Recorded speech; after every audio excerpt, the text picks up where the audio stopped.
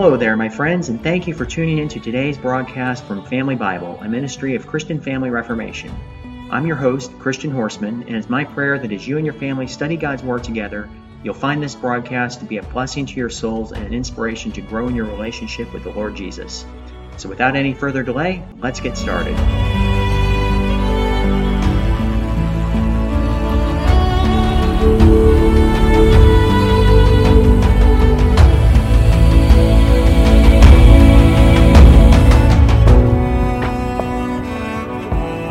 Wednesday, August 16th, year of our Lord 2023, and today we're taking a closer look at the 44th chapter of the book of Jeremiah.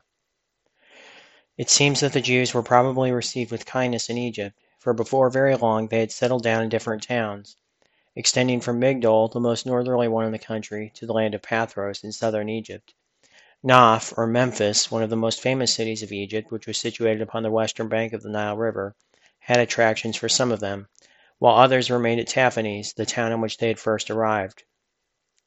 And not only did they quickly spread out across the land of Egypt, but they also speedily plunged into the idolatry of the Egyptians. Notwithstanding all the bitter experiences which had befallen them because of their turning aside after other gods, they continued to repeat the abominations which had brought such great disaster and suffering upon their nation. In this chapter, it is likely that Jeremiah took advantage of a great assembly of Jews at some idolatrous festival to warn them of the inevitable fate which would surely overtake them in Egypt, just as it had befallen them in Jerusalem. He reminded them of the evil that they had brought upon their own city. He remonstrated with them concerning their shameful idolatry, and he predicted that none of them would escape to return to the land of Judah, with the exception of a small number of individual fugitives. In the conduct of the Jewish people of Jeremiah's day, we have a mirror of the stubborn heart of mankind in general.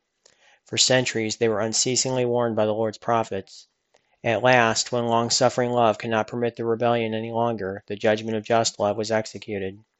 Nevertheless, in the wretched remnant that had escaped all the plagues that had been sent up to this point, the old root of unbelief and disobedience still remained unbroken.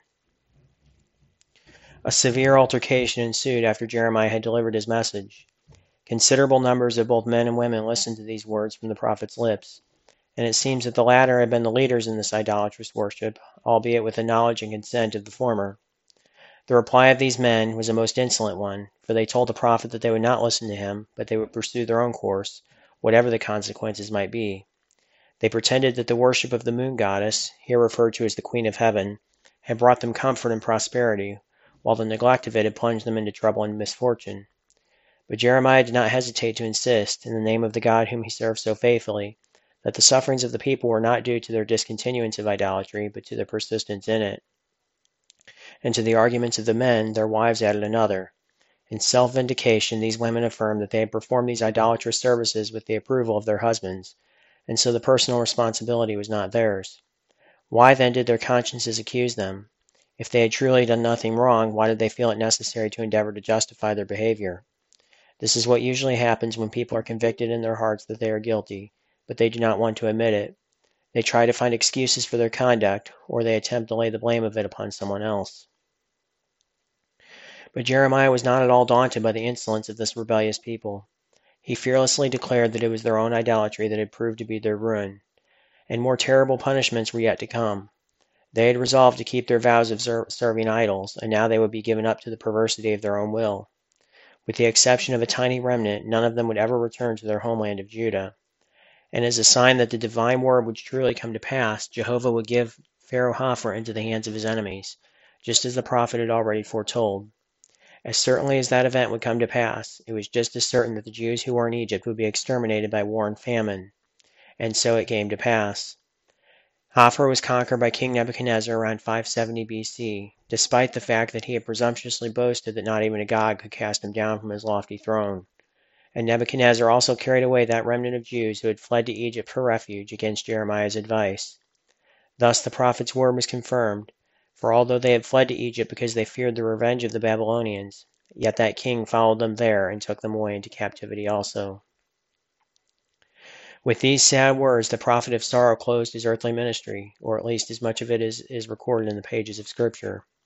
The next several chapters contain prophecies against foreign nations, but these were uttered earlier in his life, and the last chapter contains a review of the destruction of Jerusalem by the Babylonians. The Bible says nothing about Jeremiah's death, But how gladly did he close his eyes upon the wreck that sin had brought upon his fellow countrymen, and open them upon the land where neither sin nor death nor war shall ever break the perfect rest. During all of the dark and painful experiences that the prophet endured throughout his life on earth, he knew that God would not cast off his people forever. For although he caused grief, yet he would have compassion and mercy upon them.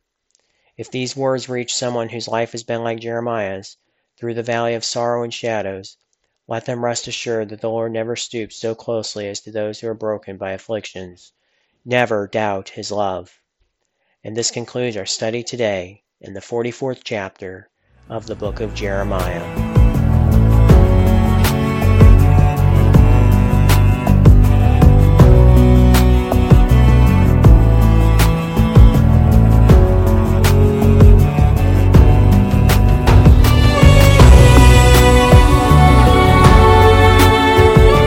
Thank you so much, my friends, for tuning in to today's broadcast from Family Bible. I hope you've enjoyed it as much as I have, and I invite you to join me again here tomorrow, Lord willing, and continue experiencing the richness of His precious Word with your family.